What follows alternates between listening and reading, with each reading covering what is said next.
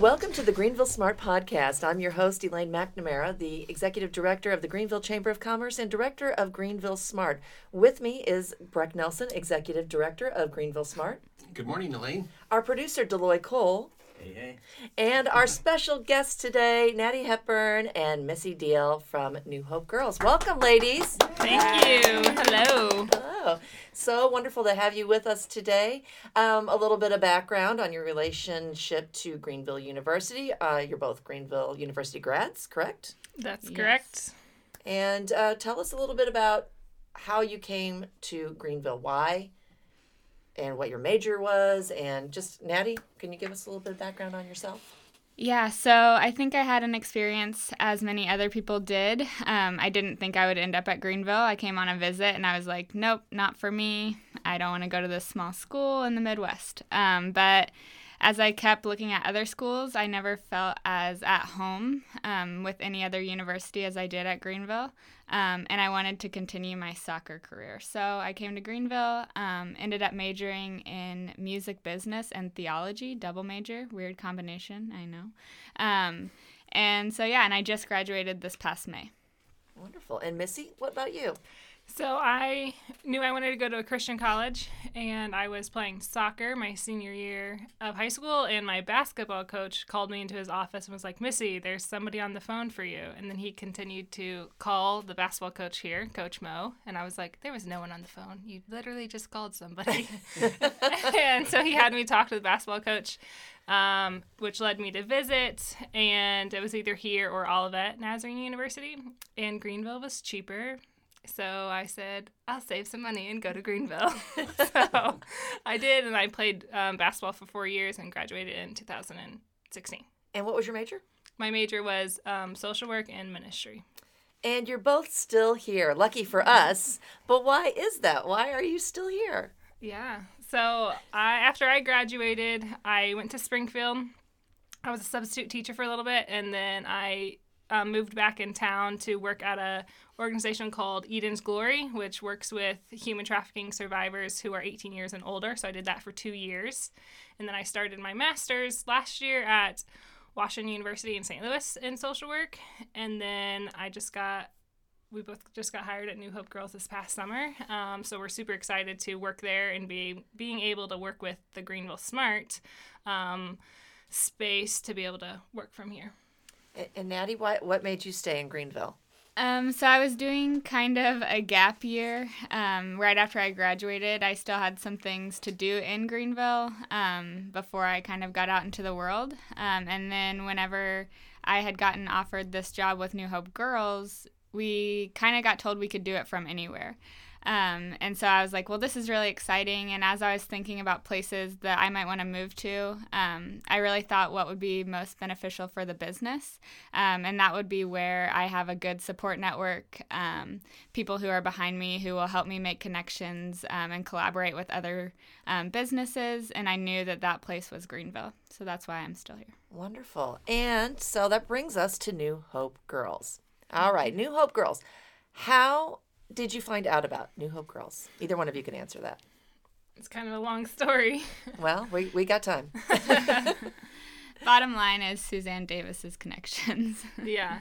Suzanne Davis, she told me about it, and I was like, so the position that they were looking for was a national sales director, and my background is social work, so I was like, I don't know why you're telling me about this position. Like, I am not a salesperson or a business person or anything. But she really just convinced me kind of to apply, because she was like, you have a heart for the mission, which is to rescue and restore girls from the Dominican Republic and to empower women through sustainable jobs. And so I have a heart for that and to see women empowered. And then I've done some like entrepreneurial type things in my past. Like I had a cleaning business throughout college. Oh, nice. I did not know that. Yeah, so if you ever need your house cleaned, I can pass you on to someone else. So she kind of convinced, and through a series of just really feeling like God was like, just walk through the doors. That's kind of how I live my life, is I just walk through the doors until they close. And so I was like, okay, I'll walk through this and see what happens. And then they just continued to open. And so that's how and why I applied. And that was a similar beginning for the story for me, and I'll kind of just pick up. So we both just kept going and walking through and having conversations with people. And then they actually flew us down to the Dominican Republic to kind of hear about the New Hope Girls beginning story all the way to where they are now. And then we kind of got to see ourselves in the grand scheme of the story of New Hope Girls. And that's really where we, I think, both fell in love with it and both knew that it was a mission that we could portray to other people. Yeah. So give the listeners a little bit more of an idea of what you saw when you went, who you met, how the mission started, and what it's doing for women in the Dominican Republic.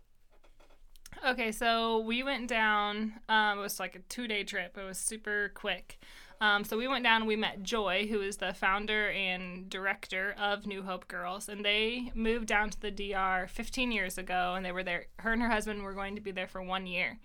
And about 6 months in, their jobs in the U.S. were like, hey, are you guys going to come back? They were like, oh, we hadn't really thought about not coming back. I guess we'll pray about it. And so they felt like, oh, yeah, sure, we'll stay. And that was 15 years ago. And so he was doing sports ministry. She was working at a school. And about 7 years into that, they started New Hope Girls. And their original thought was to educate women because the culture down there doesn't have a very empowering view of women, and there was a lot of sexual exploitation going on in the neighborhood that they were working in, and women dropping out of school. Like 1 in 4 girls drop out of high school because of teen pregnancy. So just a lot of lack of education. So that was where Joy's heart was wanting to create a safe space for them to be able to come, and then also education. So she started New Hope Girls. Somebody donated 6 months of their salary for basically a brick wall and a mud slab for them to start. And Joy says, we would do this ministry in the mud and the dirt, and we did do this ministry in the mud and the dirt. They literally just prayed they prayed the building up into existence. They just waited until they had somebody to be able to provide for a fridge, for shoes for the girls, for literally everything in that home was they prayed for it and they waited for God to deliver it. And so that first place was right in the neighborhood, right in the muck and where these girls were being rescued from. Yeah. They call it the barrio, which just means ghetto. Mm-hmm. And we got to go, and since we were with Joy, she got to take us in. And most of the times whenever you go to places like the DR or any vacation spot, you're going to the nice places. And so it was a totally different view of the Dominican Republic, and just to see that this is an everyday reality. It's not just something that you see on a TV ad to support a child. So that was kind of where the journey began for them, was on this mud floor. And then we got to go through and see kind of the transition between that. And then New Hope Girls actually sold flip-flops for a while. And this was solely because one woman was going to have to make sacrifices to her family if she didn't start making money. And so Joy was like, let's just give her some flip-flops and some shells, and she can glue the shells on the flip-flops. And Joy's husband actually just posted them on Facebook and sold, I forgot how many, a lot, enough for this woman to keep her kids and to be able to be safe and make an honest living. And then from there, we got to go to where they currently live, which is a little bit outside of the barrio. And it's just like night and day to look at the mud floor where they started, and now to walk in. It's a gated house, and that's where the workshop is and their school is. There's a swimming pool and an in-ground trampoline, and a place where the girls can really feel like it's at home.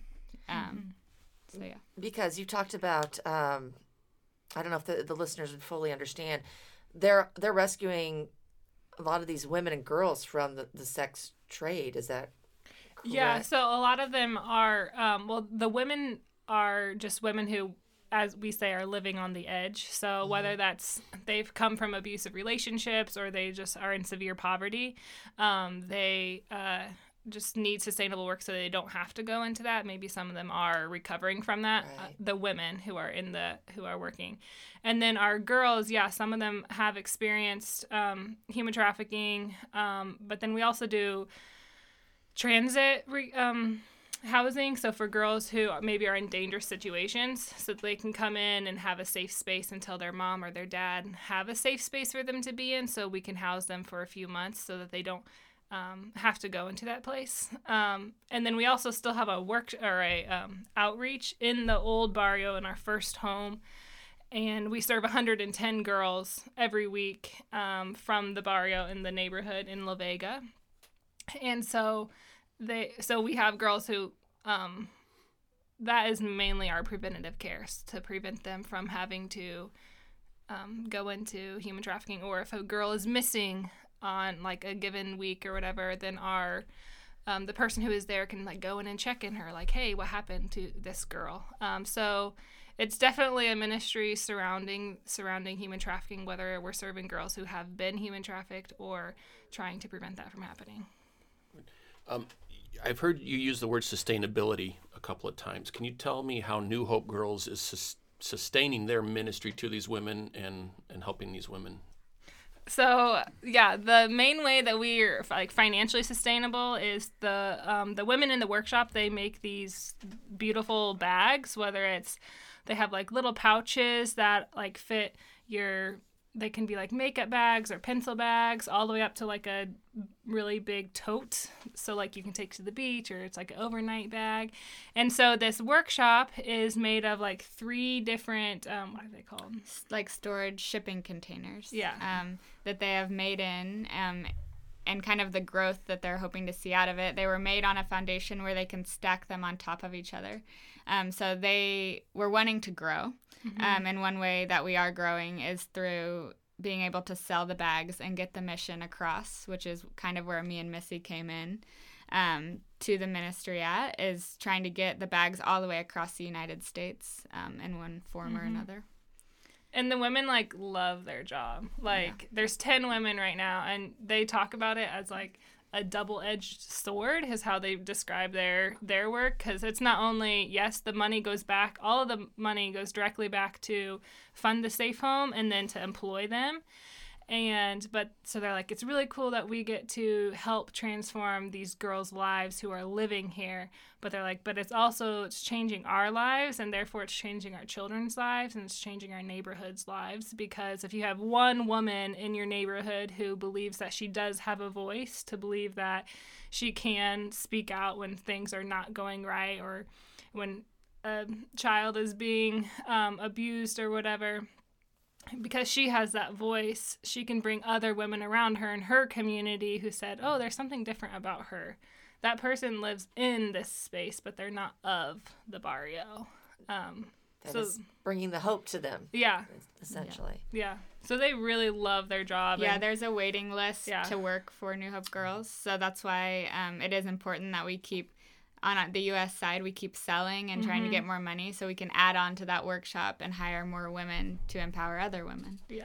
So right now there's, like I said, 10 women, and Wanda, she's the director of the workshop, and she dreams that every woman who currently is in the workshop will lead their own workshop. She's like, I'm training all of these ladies to be managers of their own workshop. So that's 100 women right there. And that would transform, like, so many communities. Yeah, and then so on and so forth. They can grow and grow and grow. Now, there's a connection with Vera Bradley and the two of you and the bags. And do you know how that started? Yeah, so through connections, again, Joy had someone who was at a conference, and he had called her, and he was like, hey, the CEO of Vera Bradley is here. Can I connect the two of you? And Joy described it, and Rob Wallstrom, the CEO of Vera Bradley, described it as this crazy guy just like flagging him down, waving at him in the middle of this like vendor fair. And Rob was like, I don't know what that guy's doing, but I want to know. So he kind of went over and heard what was happening, and Rob was like, yeah, this is very interesting. It would be hard because we're both selling kind of the same product. But he went down to the DR and as we did. Our lives were changed, and his life was changed whenever he got to go down and meet Joy in person. And this was two years ago. Yeah, so 2 years ago that happened. And then kind of the fruit of that product was on International Women's Day. They did a collab with Vera Bradley and New Hope Girls where they made Vera Bradley sent down fabric to the DR for the women to sew. And they posted it on New Hope Girls websites, on websites, and then also on Vera Bradley's, and actually sold it in some Vera Bradley stores. And so it kind of got the name more out. And this product was heavily sought. It sold out in the first 4 hours of it being posted. So yeah, they're going to continue to do that every year, and just kind of through that connection, make more connections. Yeah, Rob is an amazing person. I've noticed these bags, looking at them, they're really high quality. Can you talk a little bit about how the girls down there make them? Or is it handmade, machine? Yeah, so they got industrial sewing machines, I think a year ago. Yeah. I think with Vera Bradley, kind of supported getting them. They had sewing machines, but as they described them, the old sewing machines were like machines that you would fix your panties with. And so they were like, we prayed over the machines, to get new machines. And then when we got there, Wanda was like, I wanted to sleep with the machines. So it just made their work so much easier. They went from having 7 girls, 7 women making 200 products a week to now they have 10 women making 400 products a week. So yes, they had 3 more women join them, but also just the ease of having a better sewing machine. And all of the material is from End of Spools. I don't know, you maybe understand that better. Yeah, so there is a woman in the DR who gets a bunch of fabric from Australia, I believe, or Spain, one of the two. And she gets the end of spools that have been made for couches or industrial houseware, or just random things. And Joy goes in and buys about 75% of her stock each time. So that is also something that's kind of cool because without Joy buying it, it would probably just be thrown away or used for something that wasn't useful. And plus it empowers the woman who buys the fabric to know that she has somebody that's going to help her keep her business. So yeah, as you look at the totes or the clutches or whatever on the website, you'll see that most of them are, we call them carpet totes or clutches or pouches. And so they're thicker and they're durable. And they all have really cool textures that come with them. Yeah, there's so many different fabrics because she just goes in and picks them. So once that style is gone, it's it's probably gone forever. So it's kind of, there you go. One of a kind. You get one and there's no other one like it. You're not going to run into your friend that's got the exact same bag. My mom actually, last time I was home, wanted to buy one of the styles, but she didn't. And then she called me last night and we were talking. She's like, oh, I think I want to buy that one. I was like, Mom, I just sold it yesterday. And it's not on the website anymore. So I was like, really? It's you should buy it if you want it. That happened to me too with that clutch. Yeah. So we'll have to look. And Addie's giving me that. You should have bought it sooner. I know. And people have commented to me oh, this is a lot better quality than I thought it would be. Because I think sometimes coming from third world countries, you think it's going to be that vacation store, right? But it's not. It's it's high quality material. It's high quality sewing jobs, and it's not outrageously expensive. So then again, too, with the prices, you would think that they would be flimsy and low quality, but they're not at all. And so you've been talking with people, possible vendors, possible, you have some influencers out there. You want to talk a little bit about the people that you're starting to work with? Yeah, so one of the ways to get involved is either becoming an advocate or an influencer for New Hope Girls. And what this does, we actually were excited right before this started because our first influencer had posted on social media with our bags. And so what that can do is any advocate or influencer usually takes photos with the bags, or they have home parties with the bags, or they can buy a starter kit, which is where you get one of each style, just to show off to your friends or family or your community. And this kind of just gives you a way in to join the story with us. And that way you have the bags in person because, as we said, like once you see them, you're like, oh, yeah, this is something that I could see myself wearing. And then it also just allows for you to be able to start to tell the New Hope Girls story across the states. Mm-hmm. Yeah, and we're also trying to get into different boutiques. So I was in Edwardsville last week trying to connect with some different boutiques and on Washington University's campus, connecting with different student ministries to go speak at their ministries, just sharing the story. Next week I'm going to Colorado, connecting with Colorado Christian University there. And I just started randomly emailing people saying, hey, can I come talk to you? And I bought a ticket because it was $90, and I'm bringing a hammock. Nice. I want a hammock. Yeah. We should have a hammock at Greenville Smart, Breck. Anything's possible. I know. It's where dreams are come reality. And how are you two going to be involved in Greenville Smart? So, one of my, what I'm most excited about Greenville Smart is to have a space to work together. Me and Missy won't have to work from our front porches on New Hope Girls stuff. It's going to get cold. So yeah, so it'll be awesome to have a space that's ours where we can dedicate time and our efforts all to New Hope Girls instead of worrying about if a coffee shop is closed. Mm-hmm. And then also utilizing connections through the Greenville Smart Center that will help us run events. We'll be able to conference call Joy without wondering what connection source we're going to use. And then, the event part is a big thing, I think, for us as well.